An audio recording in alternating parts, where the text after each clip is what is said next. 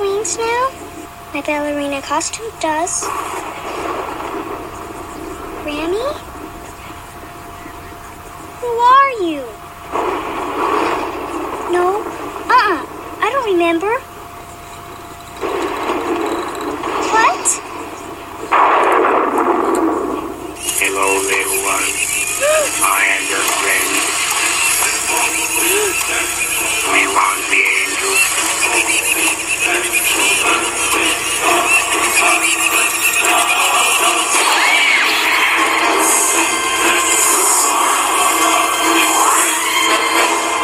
Caroline, what's going on? Caroline, what are you doing?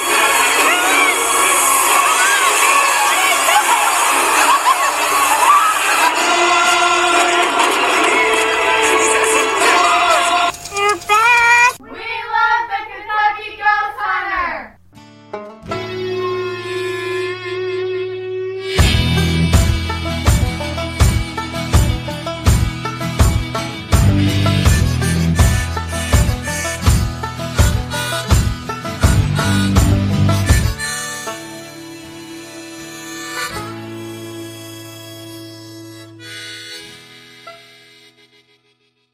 Welcome to the Kentucky Ghost Hunter Show. This is Dean, the Kentucky Ghost Hunter, with my co-host Kevin Quatman. Say hello, Kevin.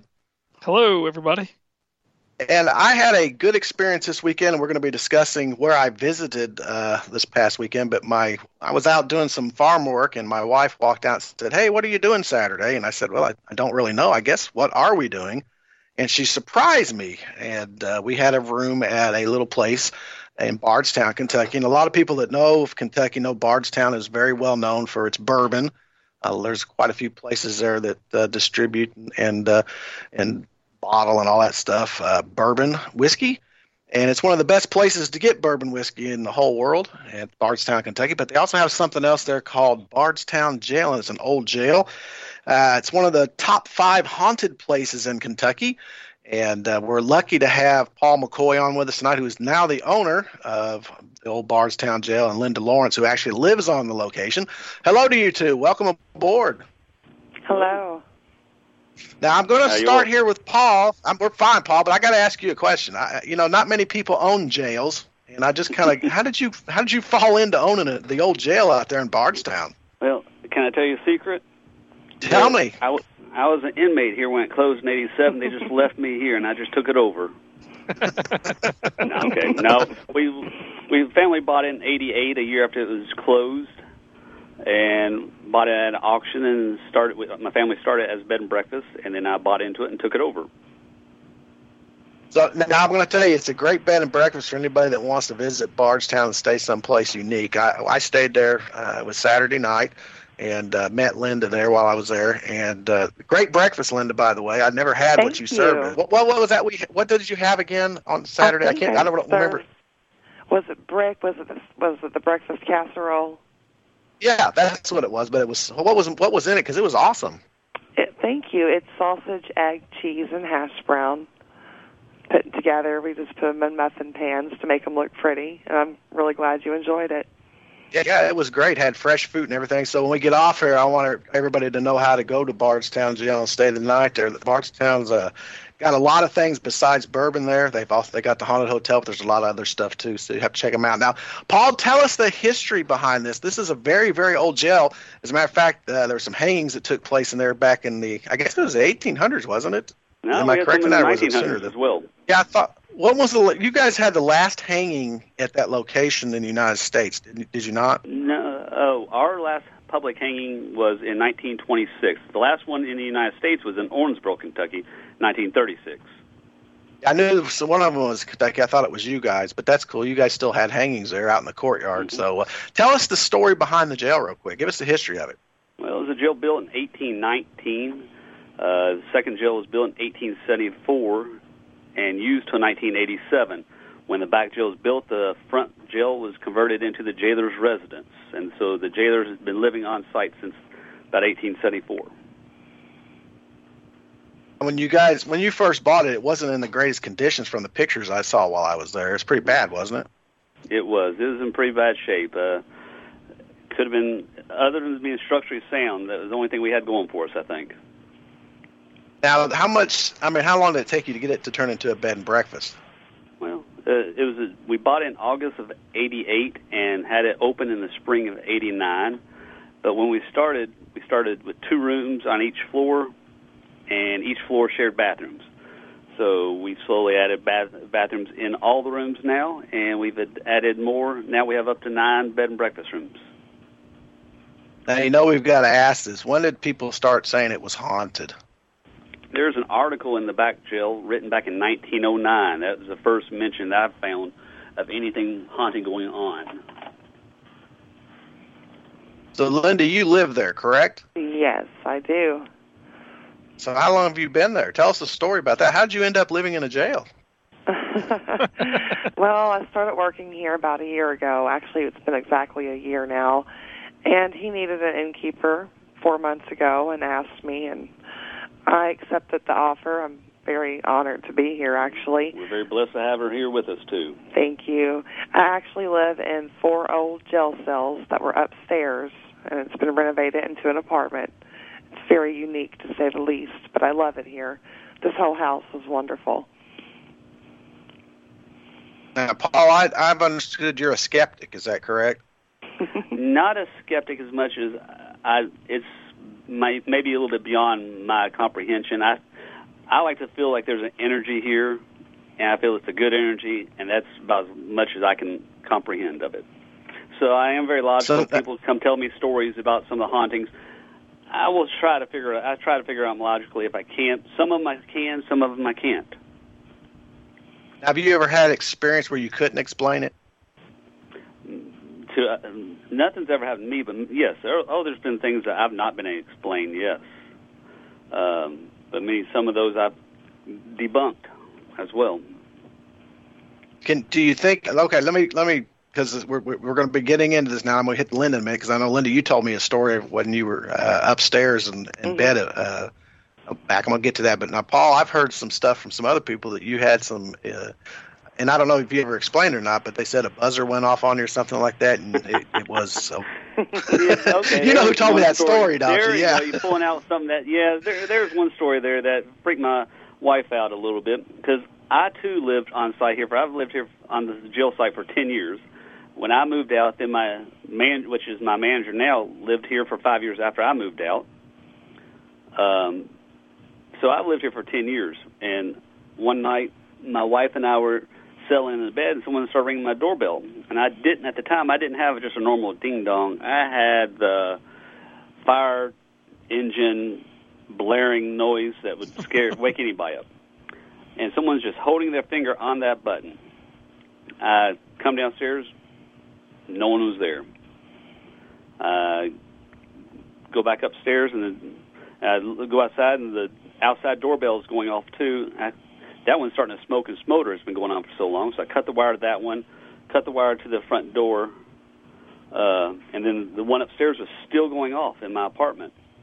I go up there, and that one's just starting to smolder a little bit, so I cut the wire to that one. Had an electrician come in and check the wiring, rewired it all, and couldn't find the problem, but still would go.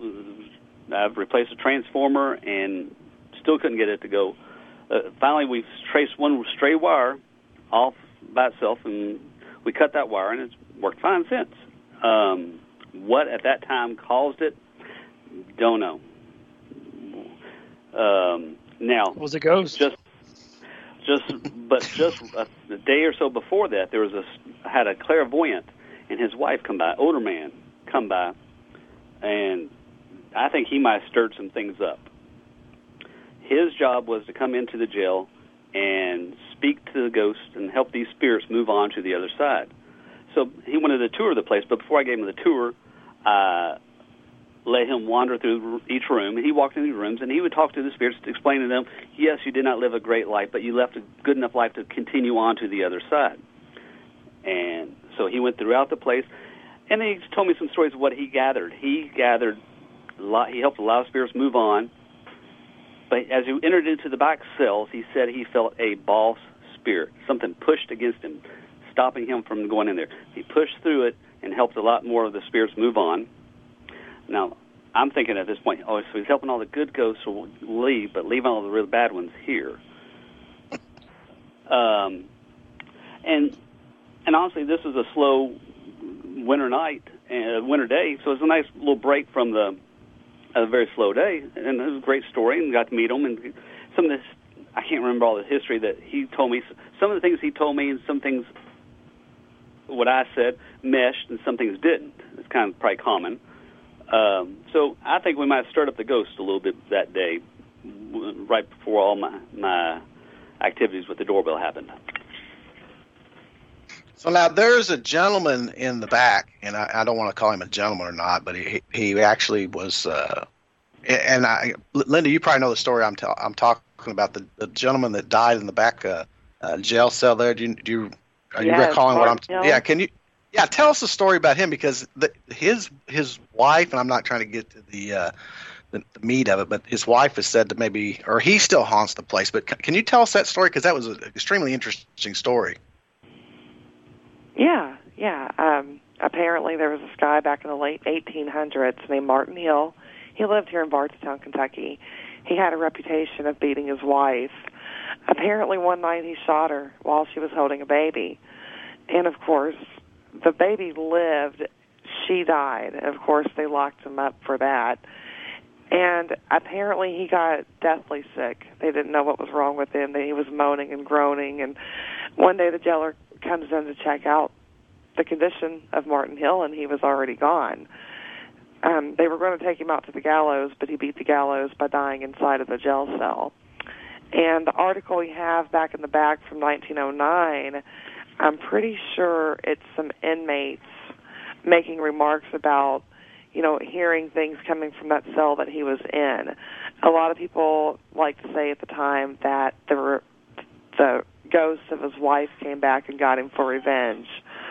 So it's kind of a cute story, but to present day, there's still people saying that they hear things in that cell. And Lisa, that lived here for 5 years, said she did hear it one night. It was very distinct. So, and a lot of ghost hunters get a lot of activity coming from that particular cell. Now, have you ever heard the screams yourself, Linda, or is it just Lisa? I haven't. I have not. So But what happens? I mean, have you been there when somebody else has, though? Is that correct? Yes. Somebody else. Yeah. Okay. My question is, what was the reaction the people had when they heard the scream? Did they just? I mean, has anybody just absolutely just got up and left the jail because of something like that? Said, I'm not staying here. I don't think so. The only time I ever thought someone left the jail was last Halloween. There was people that stayed in the room upstairs. It was actually the room that you stayed in, the library room. And they didn't come for breakfast the next morning. Well, it was checkout time, and they weren't out of the room. I thought they were still there. I didn't see their key. Well, I knocked on the door, and I got the extra key and opened it up, and nothing in there had been touched, but there was a Ouija board laying out on the bed. And that was it. It was like something freaked them out. They took off and they left the key in the mailbox. That's why I didn't see it. And all day long, I was hearing things upstairs. It just didn't seem like it was anything good. And also on the same day, there was a woman that was a guest here. They got a picture from the outside of the jail, and there's an image in the window. Actually, it looks like a few different kinds of images, but the first thing I seen was a man. Really can't explain it. I thought it was pretty cool, actually, but that's the only time I know about someone leaving, but I'm sure it's happened before. But typically, people love this place. We let them make themselves at home, and whatever's here, it's not bad. I wouldn't be here if they were bad, so they don't. Yes, people have left. Oh, they have left? Mm-hmm. Oh, okay. Tell some stories about it, Paul, because one time. What's that now? Tell some stories about it. People's left. What was the cause of them leaving? The one that I'm thinking of right now was I had a group in the garden room staying the night. It was one lady's been here multiple times and a bunch of new people. Well, they were all here looking for the ghost. It was, I think, two ladies, a young, like a teenager and a man. Well, they wanted to hear stories, and my Lisa started telling them some stories and everything else. And then she went on to bed, and then about 10:30, 11 o'clock, they rang the doorbell, wanting her attention. They're a little bit freaked out. She went in the room, kind of told the ghost, leave them alone, that they're wanting to go sleep now, and that typically works. But about 15 minutes later, they got hold of her again. This time, the two ladies were at the front door, but the teenager and the man were outside the door, scared to come back in. And they said they've had enough and they needed to go. Did they ever elaborate on what happened? I think the teenager felt someone touch her shoulder or her hair, I think, something like that. This has been quite a few years ago, so the details might be a little fuzzy. Things were happening to them, and some could have been their imagination. Some of it could be things that were just touching them, because they were in the garden room, and that one is haunted by Joshua, a 7 or 8-year-old little boy that haunts that room, apparently. Well, tell us a story about Joshua real quick, because I haven't heard him. Lisa and Linda didn't tell me about Joshua. Yeah, Joshua's just, I don't know any history about him per se, but so it goes. Ghost Hunters got a name. Joshua came out, and they apparently found out that he was a young boy. I've heard different stories of. There's nothing historically documenting that him here. Just people talking, and as the lore's kind of built up as over the years. 7 or 8-year-old little boy lived here. I've heard everything that he was here with his father. I've heard things he was possibly his family was a jailer, because at the time this front building was a very large building for one family. So sometimes extended families would be living with the jailer and his family, his or her family. Now, Linda, I'm going to ask, because we talked before when I got up in the morning and walked out, and you were doing, well, I guess it was after breakfast, I was going downstairs, but we talked a little bit, and I told you that my wife was with me over the weekend, and she actually had, she felt somebody like flick her hair, like Paul was just explaining. You said that happens a lot there, the ear flickering and all that stuff? Yeah, I've heard a lot of those kinds of complaints. Somebody gets their ear flicked, or they thought they'd been touched, and no one was there that, to touch them. But, yeah, actually, that just happened to Lisa the other day, not too long ago. She said it felt just like somebody touched her, came up behind her. So I hear that a lot. So that's a common occurrence there. Yeah, I think so. Good. I had experience last night with my guests. Oh, tell us about it. Come on, Paul, you got to open up now. Oh, this is one of my guests this morning at breakfast time was telling me that she woke up in the middle of the night and saw, I thought she said a vase, but she said a man's face was floating over her head. Wow. And that just happened, that would have been in the colonial room last night. Now, where's the colonial room located at? The one at the bottom of the stairs. Okay. As you go, I tell you what, Linda, do us a quick favor, because a lot of people have never been there, and we're talking about all these rooms and everything. Can you give us a quick overview of what the jail looks like, starting from the entrance, just kind of go through what's in each section real quick, so they can get a kind of understanding of what we're talking about. We name rooms and stuff. The colonial room is downstairs. It was actually used for the jailer's room originally, I believe. And if you remember, I don't know if you've seen it or not, it's the room downstairs that has the pineapples in it. It's a very beautiful room. I believe it was the room of Miss McKay. She was a jailer here once, I believe, in the 50s. And what else did you need to know? Well, just when you walk in the front entrance there, that front entrance there, and you go through it, and then there is a where you guys have your desk at. What are the rooms called, and what did they used to be upstairs? And then there's another room that the two ladies, I'm not going to name their names, but the two ladies stay at downstairs. What were they called? Well, the first room in the house is called the Victorian room, and originally I think that was just used for a room to store office papers. It was never used for a jail cell or anything like that. The second room is the colonial room, which I believe was the jailer's bedroom. Upstairs, there's 3 rooms. Those are the rooms that originally held the inmates. 2 of the rooms had jail cells in them, and one of the rooms upstairs was actually used for a dungeon room where they kept the inmates shackled to the floor. Now, the room that I stayed in, they had 4 cells in that at one time, did they not? Is that correct? In the library room, I believe so. Yeah. Yeah, I think Lisa was telling me that they had 4 cells in there one time, and I was just gonna mention that the back in the day they had those cells, man. That had to be terrible because, I mean, if you had 4 cells in that room and you guys created the window there, that window was the only thing they had for circulation. It was pretty bad conditions for those guys up there, wouldn't you say? I think it was horrible. I don't believe there were any windows up there when it was being used to hold inmates. Now, downstairs, when the back part of that, Paul, was that in addition to the original jail, the back part of the cells? Well, there's two. There's the 1819 jail where a lot of bed and breakfast rooms are. Then the part that we give tours of, the back part that still looks like the jail, that was built in 1874. The two were connected around 1911 with that, which later became the women's cell or trustees' quarters, which is now that black and white cell room that we rent out as a bed and breakfast room. It's the only one that still looks and feels like a jail cell. Yeah, I saw it inside. That's pretty cool. Now you've remodeled a little bit. It's not the typical jail cell, but it does kind of still resemble one, doesn't it? Right. Yeah, there's 2 of the original bunks and a full bed in there. It's all done in black and white. Has Elvis doing Jailhouse Rock and James Dean being the rebel. Kind of our rebel room or fun room. Okay, Linda, now's your chance. You told me a ghost story that happened to you. I want you to kind of tell everybody what happened to you. I did. I still haven't found the explanation for it. It was right when I had first moved in, maybe 2 weeks in there. I felt something, like a chill over my legs. I was laying in bed, and it just seemed like there was somebody standing there at the edge of the bed.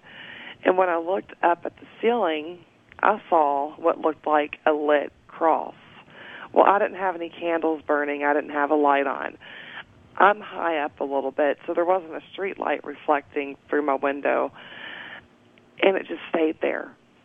And I could just feel somebody standing there watching me, which I didn't see anything, but I could feel that. And it wasn't uncomfortable. I actually just stared at it for about 30 minutes and went to sleep. And I've been looking for an explanation. I still haven't found one yet. But I don't know exactly what that was. But I didn't take it as a bad sign or anything. But I always feel something in my apartment up there. It seems like there's a presence of a male. But it also seems like there's different spirits that come and go throughout the whole house. But I haven't actually, felt anything bad in here. But the whole lit cross thing above my head was a little bit strange. And I'm always hearing it's like someone's knocking on my door. Knock, knock. And that's been going on ever since I moved in. And Lisa said she dealt with that when she lived here. And another thing that I think is weird is Lisa told me that she keeps hearing me talk when I'm not here. She said it's like there's a spirit back there mimicking my voice. And that's kind of creepy because, it's like, why my voice? What are they doing? It's like, are they just trying to mess with her? But she's been telling me this since last October. She's heard it a few times. And I'm never around, and she never can make out what I'm saying. And I hear voices. I don't know. It's the same thing. It's not my voice, but I'll hear voices, and I can never make it out. Now, one day I did hear a male voice say, ma'am, and that was it. It was kind of, there wasn't anybody around. It didn't really scare me, but I don't know what he wanted. I'm sure, of course he was here before I was. And the only thing that I've actually seen other than the cross are shadows, like a shadow of a person, but there's no one there. And there was a ghost hunter down in the old jail part one night. And I walked up to my apartment, and when I came back down, he was looking at me all freaked out. And I said, what's going on? He said, when you walked up to your apartment, there was this huge shadow following you. And I'm like, oh, wow, that's crazy. That kind of gave me the chills a little bit. But as far as ghost stories, I really wish Lisa was here because she's got so many more than I do because she's been here longer, of course. But like I said, there's definitely something here, whether you're a believer or not. But overall, it's a beautiful home, and it's a really unique place to stay. I think it's one of the most unique places in Bardstown, maybe even the state of Kentucky, because you just don't come across places like this too often. And I'm glad you enjoyed your stay. So thank you. So I have a question for you. I'm a big history buff. I love history. Mm-hmm. If I recall, your jail now, correct me if I'm wrong, but if I remember correctly, was that not a hideout for Frank and Jesse James, where they would hide out there because they were related to the jailer's wife? Is that correct or no? Jesse James's wife was first cousins with the jailer. Jesse James would hide out here quite often. It was like a safe place for him because him and Sheriff Donnie Pence served in the Civil War together.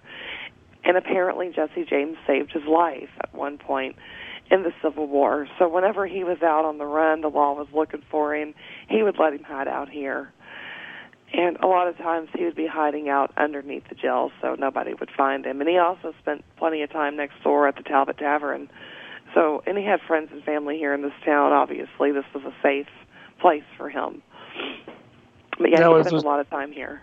Did Frank spend time there too, or just Jesse? Paul? Yes, but Frank and Jesse both spent time here. Okay, I wasn't sure about Frank. Oh, yes. Well, I figured they robbed trains together, so I figured they were hanging out together. Yeah. They had a lot of family in this area.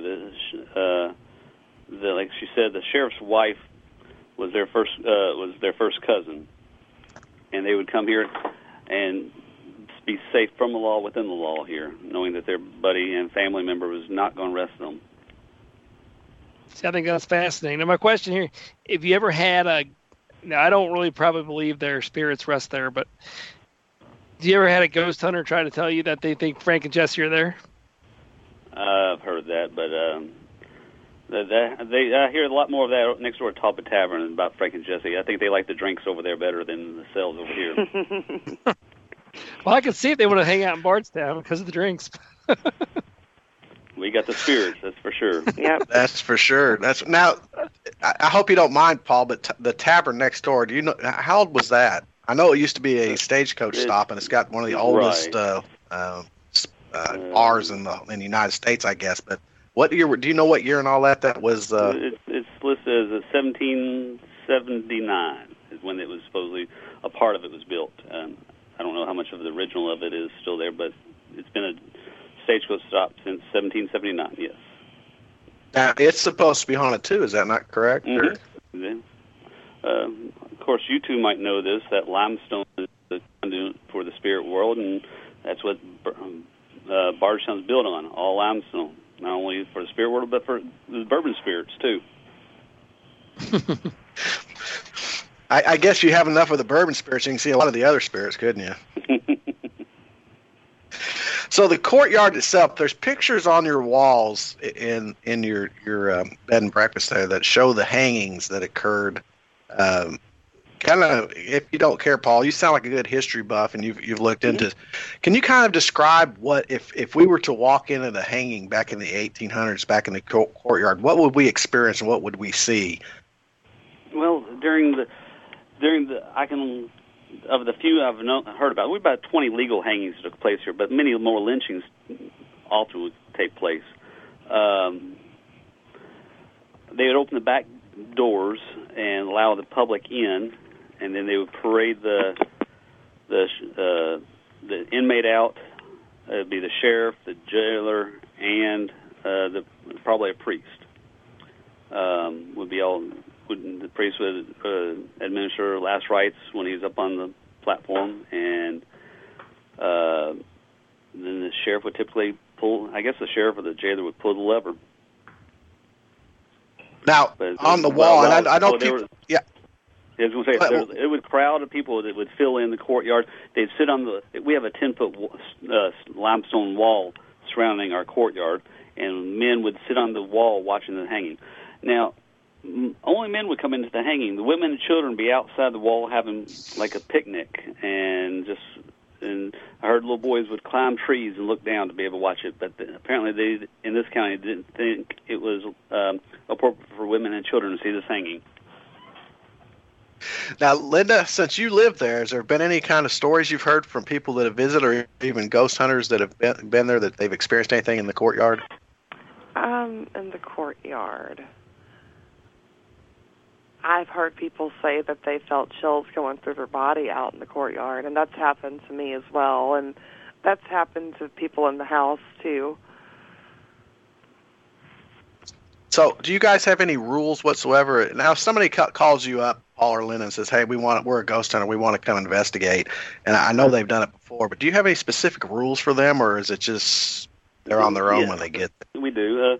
First of all, they have to rent a room to be able to have like a home base or anything like that, and they must respect our other guests that come in here. And typically, 99% of them have been fantastic. They come in, they're quiet, they're respectful of the other guests. They don't make a lot of noise or anything like that. And often I like to suggest to them to rent the jail cell room in the back. That way they have full access to the courtyard and the back cells at any time through the night without disturbing anybody, because that is away from all the other rooms. I've had some guests that are here, ghost hunters come out, and you get all kinds. You get those, I'm sure, like your group there's some that are come in that might spend $2.99 for an app, and then sometimes I've had guests come in with thousands of dollars worth of equipment. Have any of them ever shared any of their evidence with you at all, or? Yes, they're typically happy with what they find. EVPs seem to be very popular here. Now that's where I get in. I'm a little skeptic, I guess, because too many variables kind of come around with EVPs. They could be picking up someone whispering at the end of the hall. Right. So, but most of my guests come here and they hear some noises and they're happy with what they had. Some photos and some pictures and videos, they are typically happy with what they come and find. Yeah, the best way to get an EVP in your building probably would be if you had the whole place to yourself. Right, and we've had pretty much eliminate jail before too. Yeah, when's the best time to come down if somebody wants to? I mean, I know you're booked up spring and summer and fall usually because that's the best prime time. But is wintertime? You'll have a more chance of having the place quiet and maybe just yourself if you don't want to rent the whole place out. Weekends do still fill up pretty well even in the wintertime. January, February are our slowest months. So I want to add something to what you guys were saying, because Lisa, me and her talked for a little bit too, and during the hanging portion of it, and Linda, you correct me if I'm wrong about this, but and I hate to go back to this, but I just thought about it while we were talking. At the end of the hanging, did the citizens of Bardstown not take the body and parade it around town as well and set it up at the front of the courthouse so people would? Am I telling the right here, Linda? Is that correct how they did it? They did, and they left the body in front of the courthouse uncovered for, I think, 3 days before they buried the body. I guess to set an example to the other people in town. And then the jailer would be responsible. If no one claimed the body, the jailer would be responsible for burying the body. Now, how many other locations in Bardstown? I know you're there and the tavern's there, but Bardstown's an old town. And is there other haunted locations down there that maybe we don't know about? Oh, yes. There's maybe not so many bed and breakfasts. There's numerous buildings, and of course we have the Pioneer Cemetery right directly behind us too. There's a ghost walk that goes around through the summertime on Saturdays. Patty Starr, I'm sure you're probably familiar with her, she comes down here and gives a phenomenal ghost walk through the town on Saturdays during the summer. Starts in June, I think. Oh wow, I didn't know she did that. Mm-hmm. Yeah. When did she start doing that? She's probably been doing this 15 years, probably. Really? Wow. Mm-hmm. I did not know that. And I know who she is and everything. I did not know she did that. So I guess I'm going to try to come down and hear that. Yeah. So and this is more interesting than it is scary, but in the back there, and it's something that I didn't know about. And a lot of people, Lisa actually told me the story too. I wish she was on here so I could hit her brain there a little bit. But and Linda, you can probably answer this too. A lot of people think in these older cemeteries, when you see the concrete little, I guess thing that goes over a grave. They think that's a mausoleum or something, like a crypt or something down there. Tell them what the real reason that's there, because it really shocked me when Lisa told me that. But when she said it, it made a lot of sense to me. The real reason, I just always thought it was something symbolic. There's not actually a body in the concrete. It's under the ground, I believe, and I really don't know. Well, I'll tell you, because Lisa told me, and it shocked the daylights out of me. But when she said it, like I said, it made a lot of sense. But back in the 1700s and 1800s, they did, and you know what? I learned this. We were actually coming home from Kentucky, and I don't remember where we stopped at, but they were having something, a ceremony for the first governor of Kentucky. And I can't remember where that is or where we stopped at. But make a long story short, his grave had these all over too. And I used to think that, like you said, it was symbolic, but I found out they put those things on there so the animals wouldn't dig the bodies up, because they didn't have the embalming that we have today. So when somebody would be buried, they would put those concrete, looks like mausoleums or something on. You know what I'm talking about, Kevin? When you go to these old cemeteries, and you see those. It's a crypt. Yeah, a crypt, but it's actually designed, and I did not know this, it's not really a crypt. There's no body. They actually bury the body. The crypt was put on there to keep the animals from digging them up. So that was kind of an interesting thing. Have you ever heard that, Kevin? I've never heard of that in my life. Yeah. That's what Lisa's actually, and I looked it up on the internet, and she was right. So, hey, we're doing a little history for everybody tonight, too. So everybody just learned something new. I would have never known that if it wasn't for Lisa. So tell her I said thank you, because I learned something new. But now, Paula, you've been there a long time. You have too, Linda. Have you guys ever seen anything in the cemetery or heard any stories about being? Because I know you got 2 Revolutionary War soldiers that are buried there, correct? Mm-hmm. Right. And has there been any stories of ghosts in the cemetery? Oh yes, a lot of orbs. A lot of orbs appear in the cemetery. There have been numerous guests of mine can go out in the cemetery late at night, take pictures, and their orbs are abundant throughout it. Excellent. So this area that you're in, the whole area is basically one haunted location. If somebody came down and stayed in your bed and breakfast, there's plenty of places to investigate it, correct? Right. Now, how far down is the liquor? I mean, and I hate to say right that, around but the corner. Yeah, I thought it was, because I got in the car. Me and my wife did, and we got lost. And every time we turned around, we were going by the storage units where they kept the barrels of liquor. So there's a lot there, isn't there? Oh yes. Now, can people investigate? I think there's a place down there. I've never been to it yet. It's called the Wickland. It's a 3 governors home or something. Mm-hmm. Can people investigate that as well, or is that just is that like a museum? They do occasionally open that up. Previous years, they used to have 2 psychics that were they're twin sisters, but I think that stopped. I think they got to be too intense for one of them. So they both just stopped. Okay. Now, do you ever get concerned with people come in there?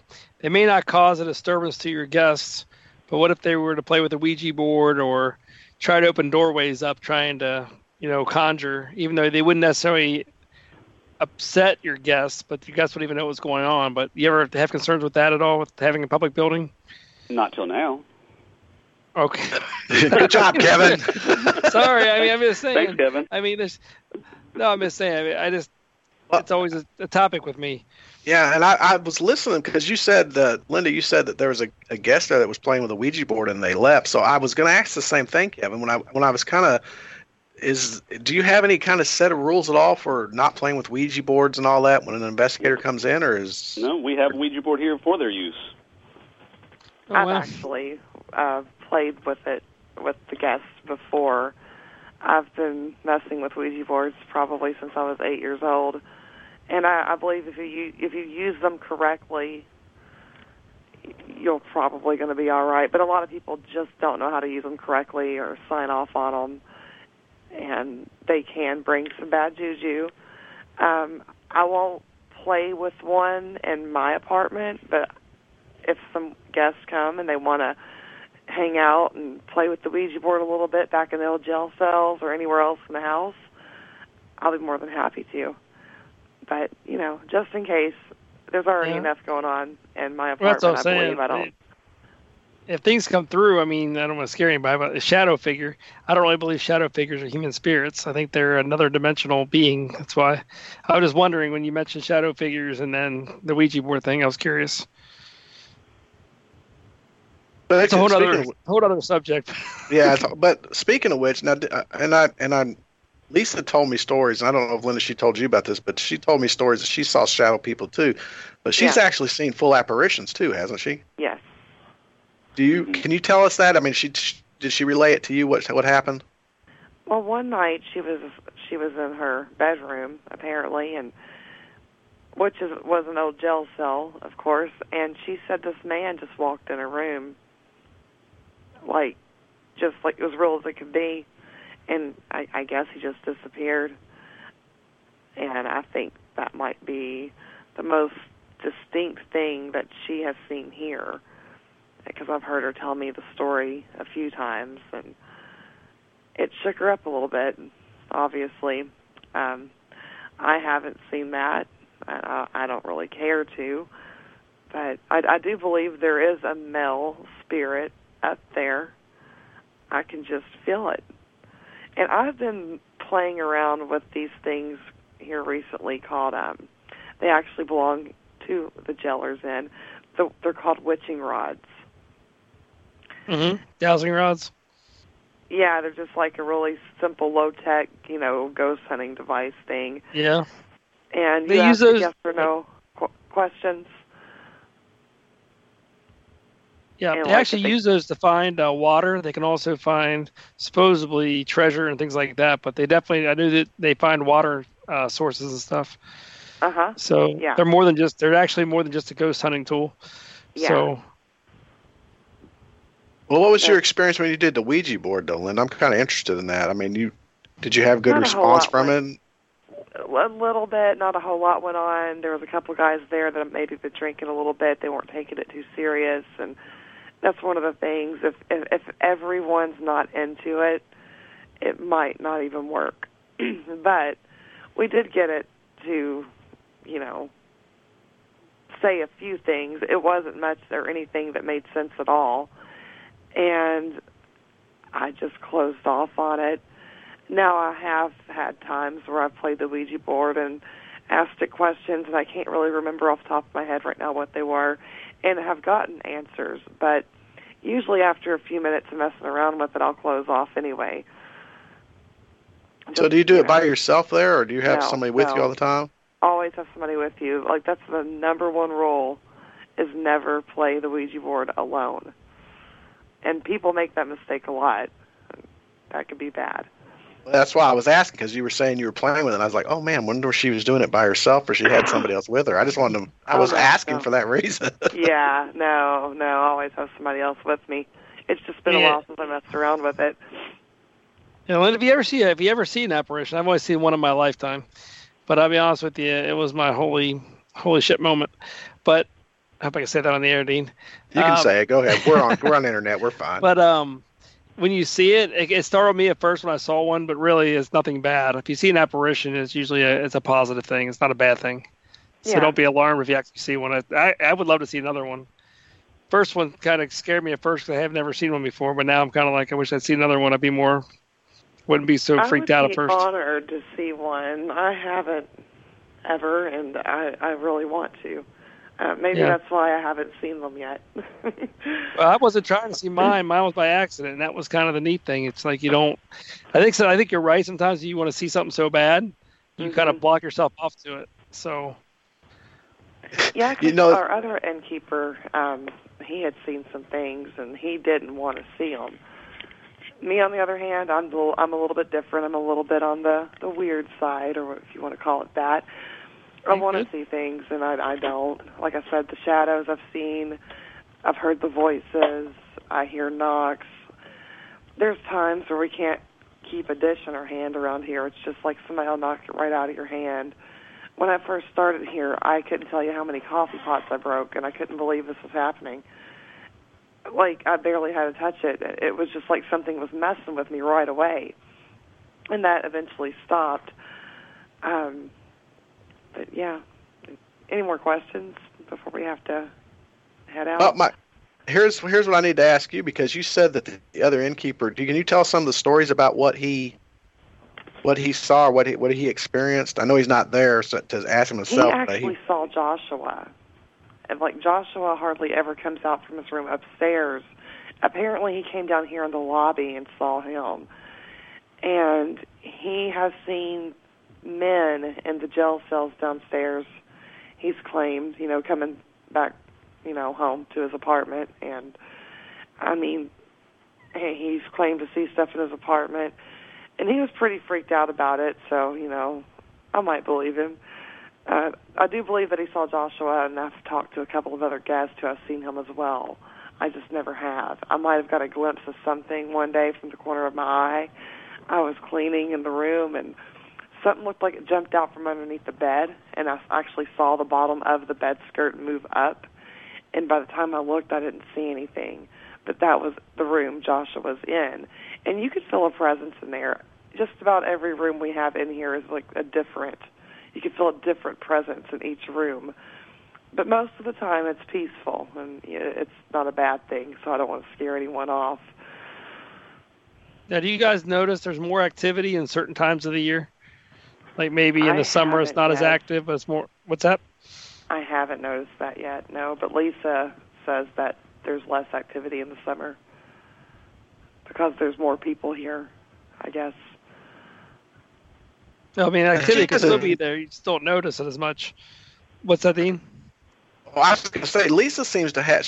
How long was Lisa there, Linda? 5 years. Yeah, and she had an experience over in the tavern, too, did she not? Uh-huh, that was her first experience, actually. She didn't believe in ghosts before that. Apparently one night she was working there, closing the place up, and she seen a sugar bowl, like a little ceramic bowl that you keep sugar packets in. She saw one of those floating in the air, and the sugar packets just came flying out of it like someone was tossing it out of the sugar bowl. And it freaked her out pretty bad, and she got somebody, and they went back, and I'm pretty sure she said there wasn't even a sugar bowl or any sugar packets laying on the floor, but she knows what she's seen, and that definitely made her a believer. Yeah, she told me that story, too, and she said I guess it was the boss or whatever she picked up, and they went back in, and she said there was not a sugar packet anywhere. Mm-hmm. So and now, do you have any experiences with people that, like, if you've never been here, folks, the jail is, you can throw a rock and hit the tavern without any problem. It's that close to the jail. Has there been any crossover stories of somebody seeing something at the tavern and then seeing it at the jail too? Same thing? Not that I've heard of. No, I can't think of any specific spirits that's haunted both places. I think they start at the tavern and then get thrown in the jail, maybe. I'm not sure.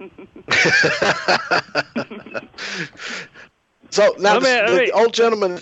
Go ahead, Kevin. Go ahead. No, I have a question. So is there any history? I'm just curiosity. You may not know, but since, bourbon is basically, Bardstown is probably the bourbon capital of the world. Do people who stayed in the jail cells, were they ever, is there any history ever of anybody they were able to drink while they're in there? They were given drinks all the time with the distilleries around the area? Like, if you're an inmate of that jail, were those inmates ever given, like, alcohol, being that bourbon was so prominent there? I'll tell you a story I had back early on when I started here. Had an older gentleman, a little black man. He's older. He's probably about 5'2". He was a trustee here for a couple of years, and a trustee is a prisoner who earns guards trust. And oftentimes they would help with cooking and cleaning and tending to the other inmates. So they often could sleep in what would have been that women's cell if there were no women prisoners here.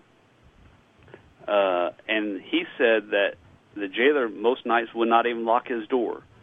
But what he would do around dusk would be walk out into the courtyard. Anytime he wanted to, he could walk out in the courtyard. But around dusk, he'd go out there, jump the wall, go over to the corner liquor store, get a couple of belts in him, climb over the wall, and go back to his cell. He said he's very proud of the fact he never got caught.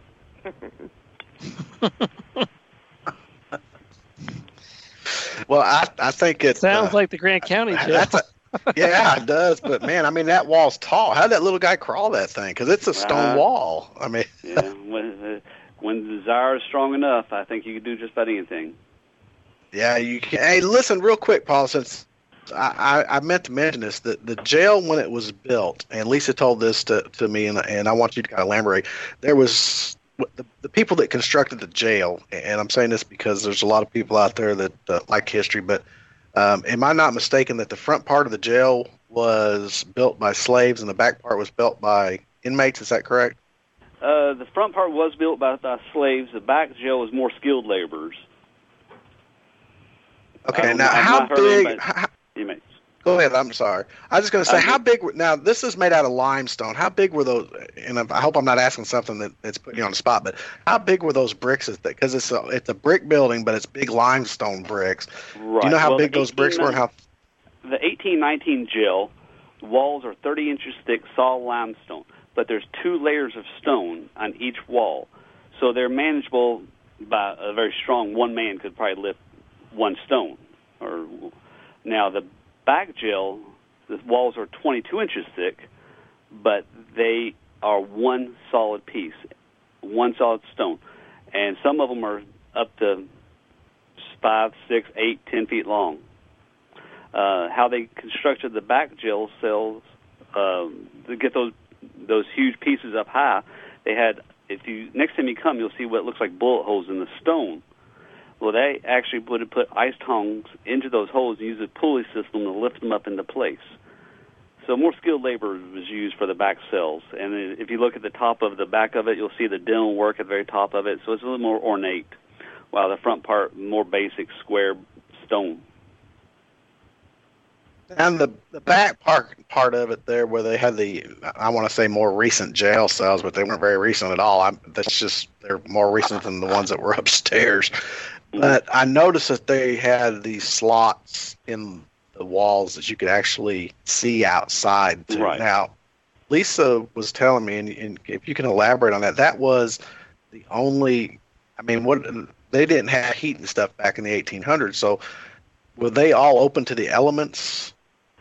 During the wintertime, they were open to the elements, but during the wintertime, they may put a window, a wood or metal screen just to block the wind. It still got cold back there. Being put back in the cells in the wintertime could have been a death sentence.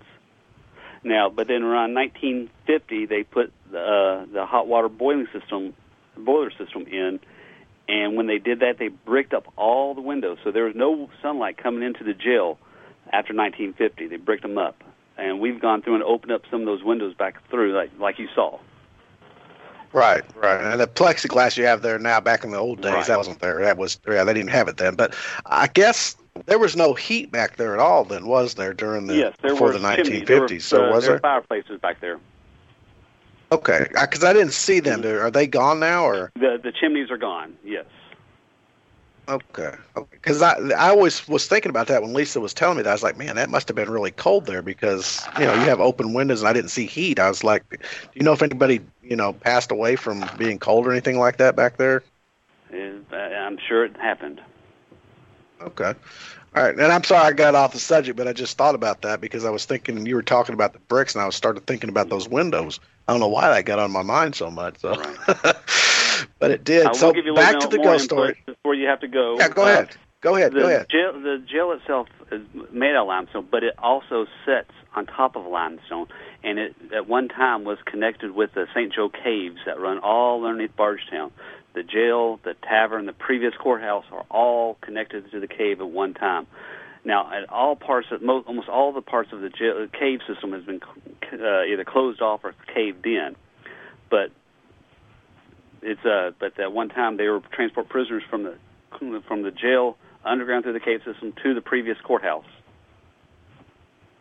Oh wow! No, and I just brought up something too because Kevin was asking about Frank and Jesse James. Now they hid in some of those caves, did they not?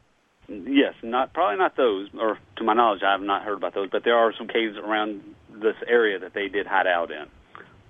Yeah, they're just telling me that they would they'd go underneath the cave and they could have a campfire and everything down there, and the smoke would not be seen, and they were easily hidden that way too. And so we only got a couple minutes left, so do me a favor here, Linda. Is there anything you want to tell anybody about the place before we sign off? I would just say it's a wonderful place to visit, and for whoever's listening, please schedule a room with us one day. We welcome everyone, and I'm glad that you had the opportunity to come here, and I had the opportunity to meet you. And we were very glad to meet you. Yeah. Thank you. Yeah. Now, Paul, Yes, sir. the schedule is time now. When you guys have, and we only got a couple minutes left, but when you do these ghost hunt things when people can come in now, there's probably going to be more people, since people that don't know about you are going to know about you now.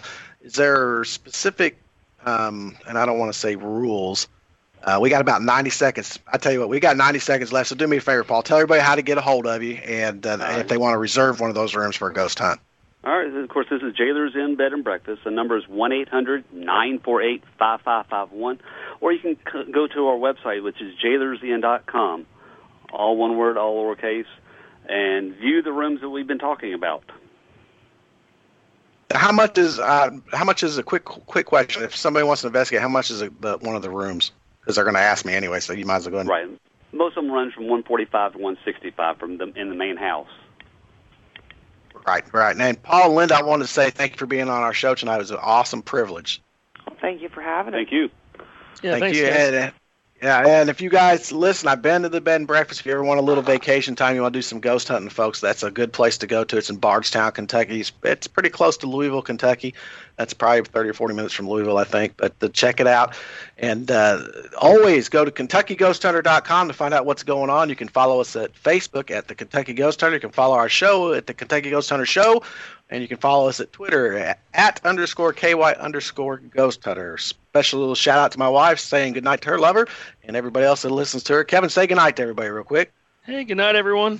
And we'll see you next Wednesday night, 9 p.m. Central Time, same station, same place. Thank you, folks. See you next week.